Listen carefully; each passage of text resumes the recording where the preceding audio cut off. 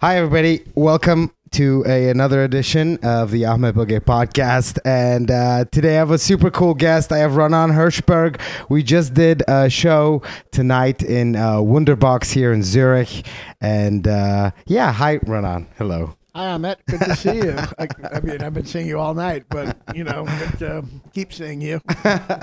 Thanks for doing this show, first of all. How cool was this? This was great. It was awesome. I mean, I've been on the road doing like 10 minutes every night, so it's just nice to do like an hour. How does it feel to do comedy? This is your first time in Europe as well, Yes, right? Yeah. yes. How has it felt overall you've been obviously touring with Louis C.K., opening for him. This woman's giving some hand gestures. Yeah, it's okay. They're going to set up like a Should I just club show. Give her a thumb. Yeah.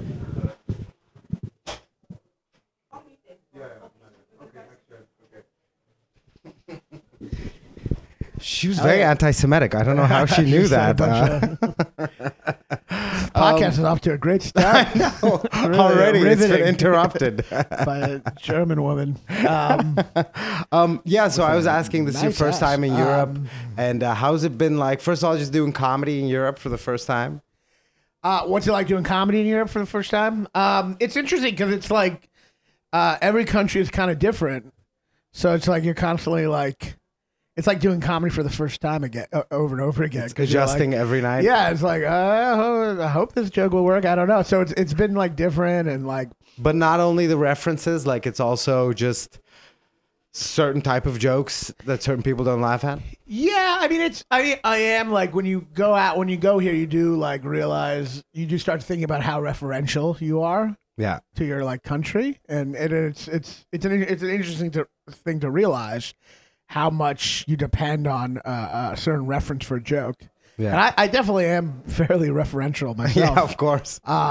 So it's interesting to kind of like see that in different places, but then also like there's a lot of jokes that will still work. You just have to explain it more, Yeah.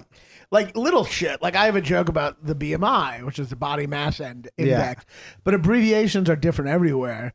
So I would just say BMI, and no one knew what I was And they talking actually about. know what BMI is, but they don't know it as BMI. I think that's Yes, like they know the exactly. body mass index. but- Exactly. yeah. So like it was like it was this idea like you can't be offhand. You have to like overly explain. Yeah. Which is also true in America when you go on the road compared to like Oh, so city like you like have a New lot of York? New York jokes, for example.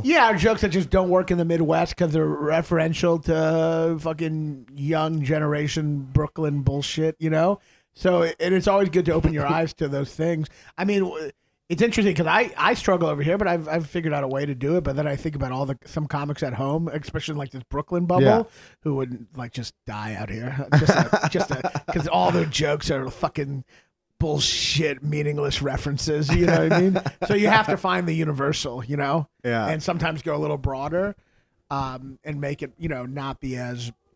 And that's a cool thing to learn, That's a cool exercise for sure. Yeah, and so things are like we've talked about before. Black versus white Yeah. is such a predominant thing in American humor. Here it's and like yeah. Anglo-Saxon versus immigrant. Arab. Yeah, Arabs, yeah. So it's a different kind of. Yeah. I mean, there's bigotry everywhere, but like it's Yeah. different. I Kinds. know the bigotry doesn't always translate into Yeah. different cultures. But it's been really fun. It's been really cool.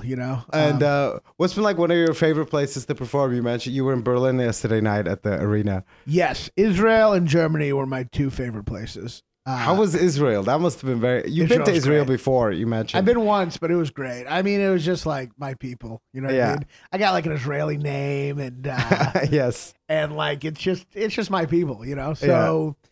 So I have a bunch of Jewish mom jokes, but they land really well there. So Israel and Germany were both good because of my Jewishness, because it allowed me to be unique and kind of have an opening. Yeah. Like in Israel, I got to talk about being Jewish in Israel and go through a lot of that.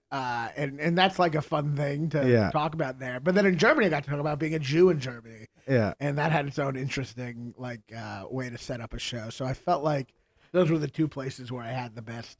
And you said like angle. Norway, or was it Norway, where you said they were like very reserved? Yeah, and like they don't know how. Yeah, they don't really smile in Norway. They're just stone faced. I love Norway though. Yeah. I'm a big fan of like Norwegian literature and like art. So like I'm a big fan of Norway as a country. But yeah, they're a little taciturn, you know. Yeah. What about like just like being in Europe, like off stage as well?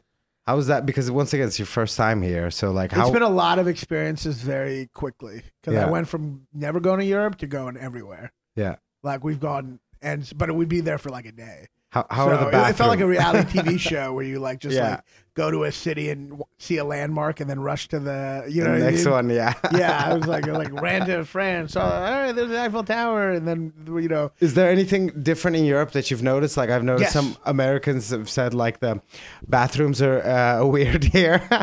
So the number one biggest difference right away, because I mean my first impression is hotels, Yeah. but the number one biggest difference is the key to your hotel used to turn on the lights.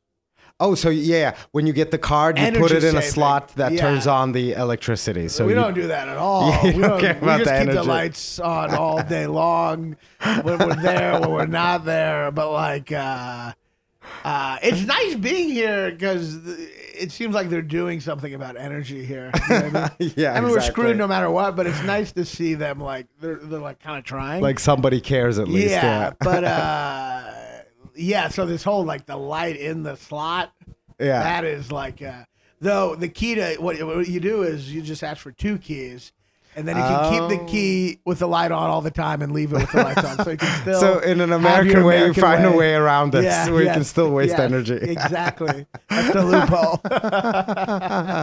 And I want to ask a little bit about like doing comedy in America. You mentioned like you go on the road a lot, and from like mainly you're in New York, right? Most of the time you're there, and then you go on the road into like the Midwest and all these different everyone places. calls anything besides New York the Midwest. Yeah, exactly. I don't even know what that refers to. I just say Midwest because I think heard it's like other- 3 states, but everyone just uses that. It's like Holland, the Netherlands. Everyone just uses it for like Yeah. the whole country. That's How not does New that York. feel like going to? Is that also a big change from the Well, that's bubble how of I like the Brooklyn? That's how I started. 'Cause I'm from Kentucky. Yeah.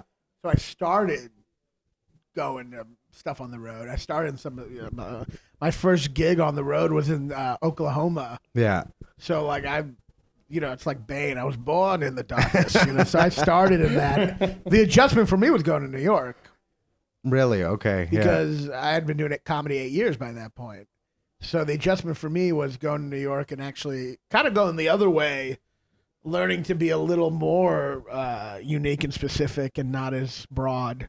Was that also like comedically a big switch from going from like going to New York, and was that a thing where you're like, oh my god, the comedians are super sharp here, or stuff like that, or was it? Yes, it's not everyone. So when I was in my hometown, I was, there's some good comics, but you definitely get to the top pretty quickly. And I don't think it hurt me really being in my hometown. It actually gave me. I was always writing a lot of material and trying new stuff, so I definitely think it helped in that sense. When I got to New York, I became much tighter. Yeah. Joke. Yeah. Because the sets are shorter. So like, especially when you do these open mics that are like 2 minutes. Yeah. So you get like, you learn how to get like kind of really tight in your act. I'd say like when I moved to New York, it wasn't that everyone was so good, but there would be, okay. So like I'd moved to New York. The best way to explain it is I'd move to New York and I'd watch a show I couldn't get on. Like, in New York, they'll have shows that are like hard to get on. You have to be there a couple of years. And I'd watch every comic on the show, and I wasn't on, so I was, jealous. And I'd watch every comic, and I'd be like, I'm better than that comic. I'm better than that comic. I'm better than that comic. But then there'd always be one comic on every show that made me want to quit comedy because they were so good. Oh wow. So that's really, it wasn't like everyone's so good. Yeah. But one person on a show with a bunch of weeklies, but that one person makes you want to quit. Yeah. And how was it like performing at the Cellar? Because like for a lot of European comedians or people from outside, just like me, for example, I view the Comedy Cellar as this like mecca of comedy. Yeah. Where like this is where it's fucking done. And I've had the chance to work with a few Comedy Cellar comedians, like Ian Fidance. I've done a show with him, and a couple other people. And I've definitely always noticed it's like a different pedigree of comedian where I can immediately notice it. Do you know what I mean? Cellar comic. Yeah, I mean the Cellar's really good, and there's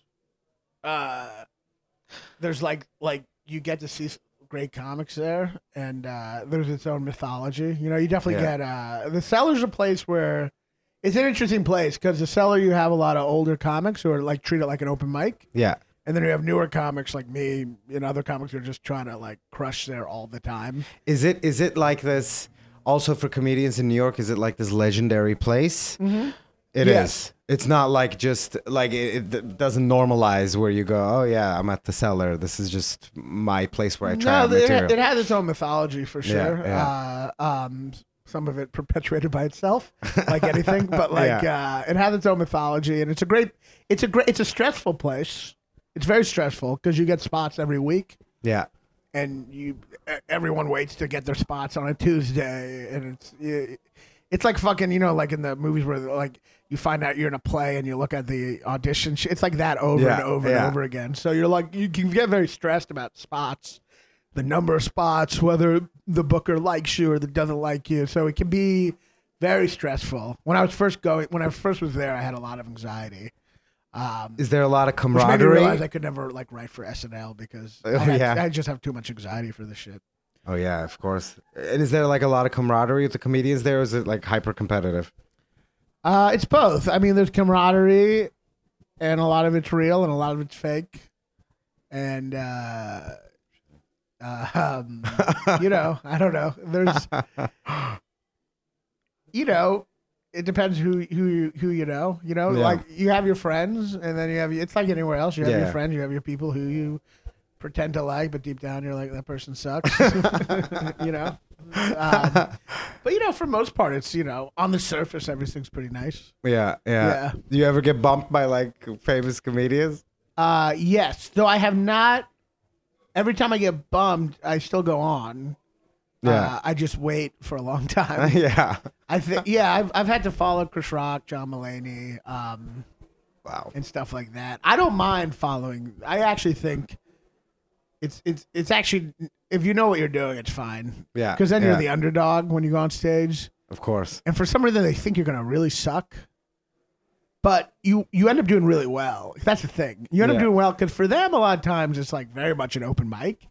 So you're bringing your A game. Yeah. So they go up and they do an open mic, and it's whatever. They're working on shit. Yeah, sure. And then you go up and they're like, "Oh, we thought we saw everything," but then you're like giving it your all. So it's like a surprise attack. It actually, unless you suck, it's like can make you look pretty good. Is that also like a great place to?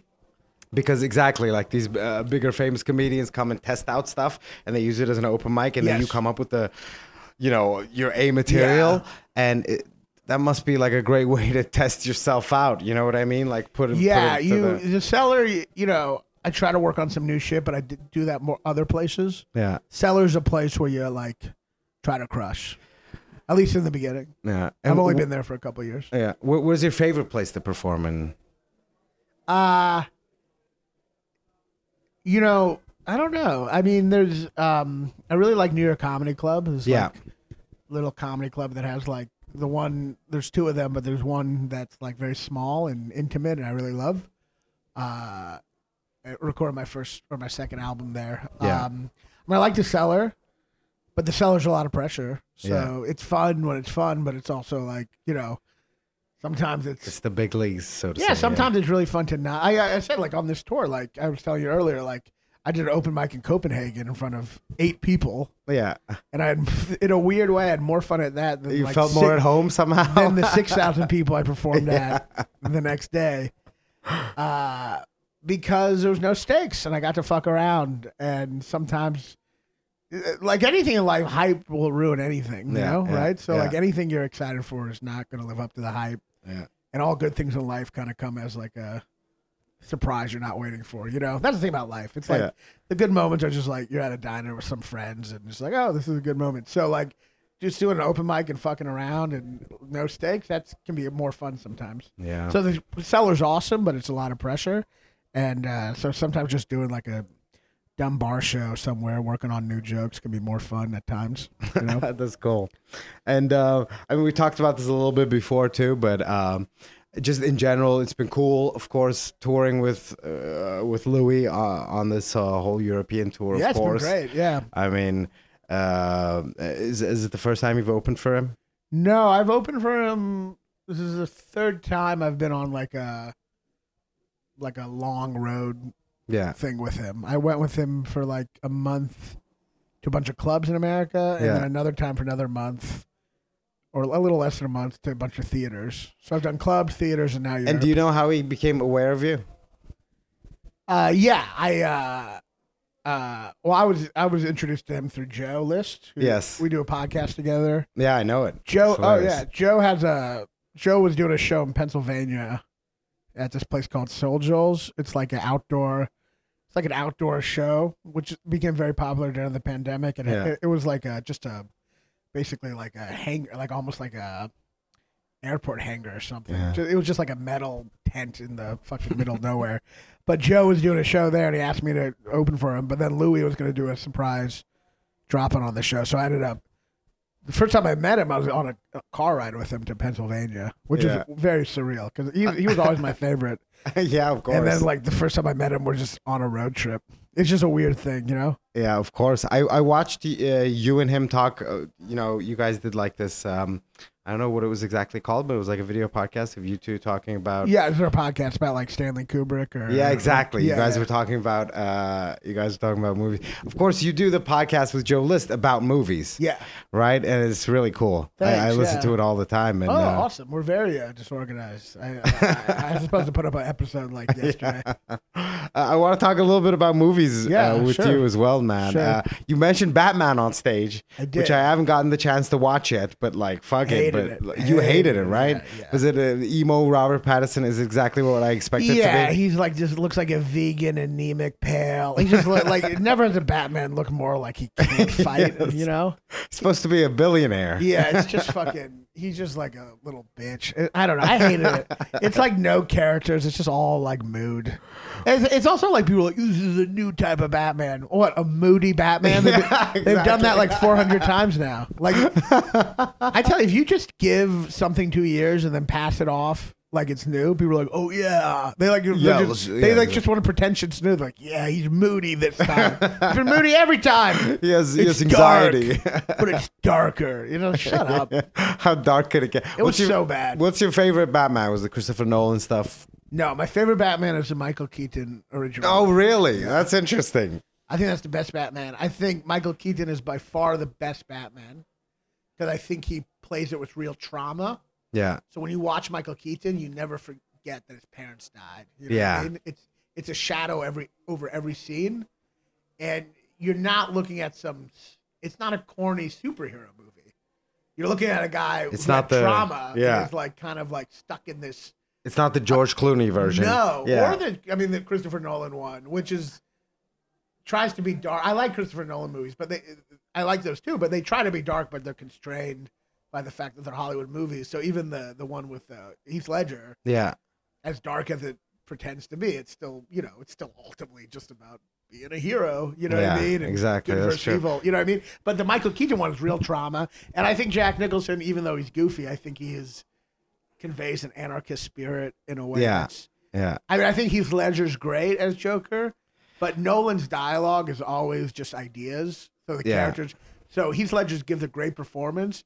But if you listen to his dialogue, he's just explaining anarchy the whole time. Yes, exactly. And in a way, Jack Nicholson is more in the anarchist spirit because he is anarchy. He's not explaining it. He just is that. You know what I mean? But so I like that one. But I also I do like the Heath Ledger one. Okay. Which one did you like the most? I'm just curious. Which one did you like the most of the Christopher Nolan ones? The Begins, Dark Knight Returns, and... I thought they're all good. Yeah. I really like Dark Knight. But I also really like Dark Knight Rises. I think Bane... we were all pumped for that, too, because you had the whole other 2 movies to get excited about for this final of the trilogy. And I think Bane that character's really awesome, even though by the end it just reveals that he's just doing it for this girl. Like I know. It's kind of a lame... Yeah. Because he comes off as this, like, Nietzschean revolutionary, you know what I mean? Take control of your city. Yeah. And then by the end, he's just not a character. He's just doing it for her. But he's so good at it. Yeah. I think that movie, they're all heavily flawed. Yeah. I know. But I think they're both, I think all 3 of those movies are very good. And the Dark Knight one is the best because Heath Ledger. One flaw that annoys me a lot in those movies is that like Batman is going to save the city. by destroying the city in every scene. Exactly. You know what I mean? Like buildings are coming down, everything gets destroyed in order to save the city. Well, that's the thing about this, because they ultimately, like, the reason I like the original Batman is it's more about it's not the grief. destruction in this Hollywood movie. It's more about grief. It's very personal, you Yeah. know? But, like, to me, the worst part about the Nolan movies is I don't think Christian Bale as Batman is that interesting. I don't think they get into his parents. Yeah. I think you very much forget about it. Yeah. You know, that's the thing with Michael Keaton. You never forget about it. With George Clooney, it's like you never think about it. Val Kilmer, you barely think about it. And then Val Kilmer is Christopher Nolan. I mean, his Batman is like the Bruce Wayne is not that. It's just kind of like American Psycho. He's just like kind of pretends to be a sociopath. He's just not that interesting a character. And then like Heath Ledger's dark, but then by the end, it's still, that's the thing about these movies. It's like trying to show nihilism and all this stuff. Yeah. But at the end, it's still the prisoner who refuses to blow up the boat. Yeah. And like, you know, Batman basically It's like telling his belief jokes. in humanity. Yeah. So it's like, well, then what the fuck are we, why Why are we being all even fucking here? dark? Yeah. Oh, that's funny, man. Oh my god. I want to talk a little bit more about movies. We don't have super much time. And this is a terrible question to ask you, but please tell me some of your like favorite movies that just come into your mind that you love, you watch over and over again, maybe. My favorite movies are not movies I always watch over and over again. Joe is like very much like compulsive with what he watches. I don't really like rewatch. I mean, I'll watch it like a movie I love like once every couple of years, but I don't like rewatch. But the movie that I love, like Sideways. Oh, okay. Wow. Sideways. Interesting. Yeah, that's one of my favorites. Nashville, the Robert Altman movie. Yeah. I mean, I love so many movies. Jaws, which I have seen many times. Yeah. You know, I don't know. There's And Kubrick is a. I have mixed feelings. Yeah. Okay. I mean, I love a lot about him, but I also find him inhumane and cold, and you mean in his movie making, or like as like a person director? I don't know about as a person, as aesthetically directing. Yeah, I just think his stuff is like it is cold. That is true, actually. That's he doesn't really seem that interested in the actors, which is where I think is like sometimes like. Well, his movies are like rarely about like necessarily the human condition or this humanistic kind of connection or something. I know, which I don't. I kind of always need that a little. Yeah, of course. The movies I love are the movies ultimately about characters interacting with each other. Yeah, yeah. And a relationship between at least two characters. Yeah. A lot of times in his movies, there's no there's no real relationships that are like. I mean, there's just not that. But I think there's so many things about him that are amazing too. Obviously, I'm just I like to connect to things on like an emotional level. Ultimately, Eyes Wide Shut. What do you think about that one? I think it's really goofy. I don't know. I have a lot of friends who love it. I don't get it. Really? Apparently people like it a lot more now than when it came out. I find it almost corny. Like I find it very corny. I find it very much like trying to be something that I just think that it was based on a short story or novella from the 50s, and it feels like it's a movie that thinks its concept is really controversial. Amazing, yeah. It's like, you mean men wanting to have affairs? Like it's just I know, exactly. It's just like you mean the oldest fucking it tries to pass off something that's very commonplace as controversial. Well, it's like the scene with like Nicole Kidman where she gets high and she tells the story about there's a sailor and it's like why is this so like I wanted to fuck someone else in my marriage. I know, what a mind-blowing idea. It felt very like commonplace. I also that scene where they get high is so bad because I know that is one of the worst clearly scenes. Scientologists who've never smoked weed before. It's just like the worst. Yeah. So I mean, there's cool shit in it, but I find it very goofy. I love Dr. Strangelove. Yeah, of course. That's a great one. I think with comedy, you don't need to be moving. I love Dr. Strangelove, and I do like the soundtrack of Eyes Wide Shut. Like I don't know, I forgot the composer's name, Isaacs? But the whole not boom, Chris Isaac, boom. no, the piano thing that repeated. That was I mean, there's creepy. obviously amazing stuff in it. I just went to the Kubrick Museum in Madrid, and it was incredible. There's a Kubrick museum in Madrid. Well, I think it's traveling exhibit, but it's amazing. They have the dresses from the twins in Shining, which are just sitting there. They just look really haunted. But oh yeah, it's amazing. They have so many. They have so many amazing things in there. Yeah. I mean, he was a genius in many ways. Of course. And there's so many cool things. There's this letter he's writing to Arthur C. Clarke. You know, Arthur C. Clarke's the sci-fi writer. Okay. Yes. Who they eventually collaborated on 2001. Yeah. And created it together. And there's a letter he wrote to Arthur C. Clarke where he's just like, "Hey, I really like your work. If you ever want to get lunch sometimes to just like talk about maybe making a movie, I'd be down." No, man, it's just that's like, so wow, cool. the letter. That's the letter. The lunch that began 2001. I know that's never gonna happen these days. It's gonna be like the DM. Yeah, DM. That's just fucking phone, just a phone frozen in a glass in a museum. But there was a lot of like really cool letters in there that were. I want to ask you something about like in general, cinema in general. Mm-hmm.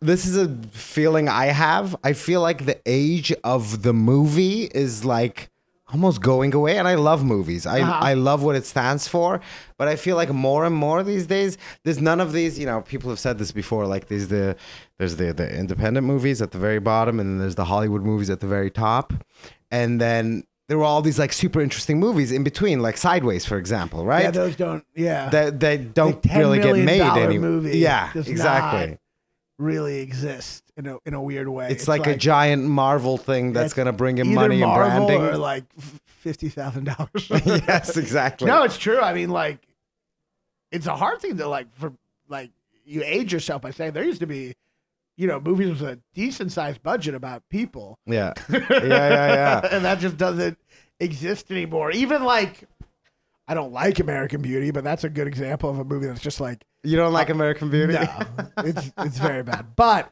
it's still an example of like human beings in a movie that's like a decent sized budget. Somebody had a cool idea that and turned like, it into. You know, like, but yeah, that doesn't really exist anymore. Not really. Yeah, I mean, I guess. I mean, is it like is the well, new at least in movie movies? theaters. Are they just like TV shows basically that go on much longer for 3 seasons? I guess because so, that still exists. Yeah, that still exists. I don't know. I mean, I think like if you look at the best movies of this, I mean, it's all like mostly foreign films now. Like you kind of have. I can't even tell you like a movie that was made in the last 3-4 years that I was like, ooh, that you know. I think like seriously, the last movie I watched in the cinema that I really enjoyed was like Interstellar or something. Where I was like, good, that was a good movie. That was interesting. I mean, there's been plenty of great movies since then. That was 10 years ago. Sure. I know. Was that 10 years ago? I think I dated myself. I know, but like I've fallen out of it a little bit. I think you just stopped watching movies. Yeah, I kind of did. You're probably right about that. No, there's been some great. I mean, I do love watching old movies just because. Yeah. Well, I mean, a lot of times it's better to watch old movies because there's like, it's you have a better chance of seeing a great movie that's old than whatever, you know. Yeah, of course. Like I watched the Midnight Cowboy, and just the fact that of when it was made in New York in those days, it's like you enter this whole new entire world just from the fact that it's an old movie. That movie also just makes you so nostalgic for this old New York. It captures it. Yeah, that's true. I cry at that song for some reason. You know, the main theme of Midnight Cowboy. The most beautiful song ever? Yeah, the violin Everybody's music. Talking. Oh, my God, man. By Harry Nilsson? Yeah. Yeah, exactly. That one. Yeah. You mean, like the most beautiful song ever? Yeah. Yeah, of course. It's so moving. Are you interested in movie making at all, or are you just more of a watcher? I read screenplays. I actually went to college for screenwriting. Okay, and wow. I've written like 10 feature-length screenplays. With a buddy of mine, and we wrote a lot back in the day, and then I kind of broke off to do comedy. He went and did like a lot of playwriting, and now we're back together. We've written like a couple of screenplays the last couple of years, and we're trying to sell them. You know, we get interest every once in a while. Yeah. But I think I am going to try to make something next year. Yeah. Yeah. But yeah, no, I'm very much interested in movies, which is tough because I'm on do a podcast where I talk shit. Yeah, of course. Joe's very worried about that. Well, because what do you met guys Tarantino. What? Sorry. In Israel, we met Tarantino. What? Yeah, he came to the show. Holy shit! He was in Israel. Yeah, he lives in Israel. He has an Israeli wife and a kid. Ah, okay, yeah, I've he came heard to the that. show, the Louis show. He came twice. He came, like that's how much of a Really? loser he is. Really? He came once and then he came again. But like he came up to me and he was like, "So you're the guy with the podcast, huh?" And it was like literally the last episode. We were just doing like, if you had to erase one person from history, who would it be? And it was like Tarantino, Scorsese, Spielberg, and I was like Tarantino in a heartbeat. Yeah, of course. Oh my God, was that like a? Did you get nervous when he said that? That sounds like it would stress you out when Tarantino comes up to you and goes, "Hey, I've been listening to your podcast about movies." Well, I don't think he had to listen. Louis had just. He told just him knew about it. I don't- Okay, But Joe was like, "What if he listens and he sees us?" He probably does. Once I in a don't while, know, he maybe. must have. Yeah. He would see me, I don't Are know. you're a fan of Tarantino? Yeah, but he's not my favorite. Not your favorite. Yeah. No, yeah. But a lot of his stuff exists in this like fantasy world. yeah, of I course. like real stuff. Yeah, that's true. That's true. Not to say that he doesn't have real stuff, but I love Jackie Brown and Yeah. But to me, something like Pulp Fiction doesn't really. I don't know. They've It made doesn't fun really of me. connect with you. It's just like this. because it's just like it's almost like Lord of the Rings. It's his own little fantasy world. It's just like this amalgamation of like cool people doing cool things with cool dialogue. There's awesome stuff in it. Of course, I love it. People by give the me way. shit on the podcast because they say it's not really about anything, and they think That's that's true, insane, kind but of. it's true.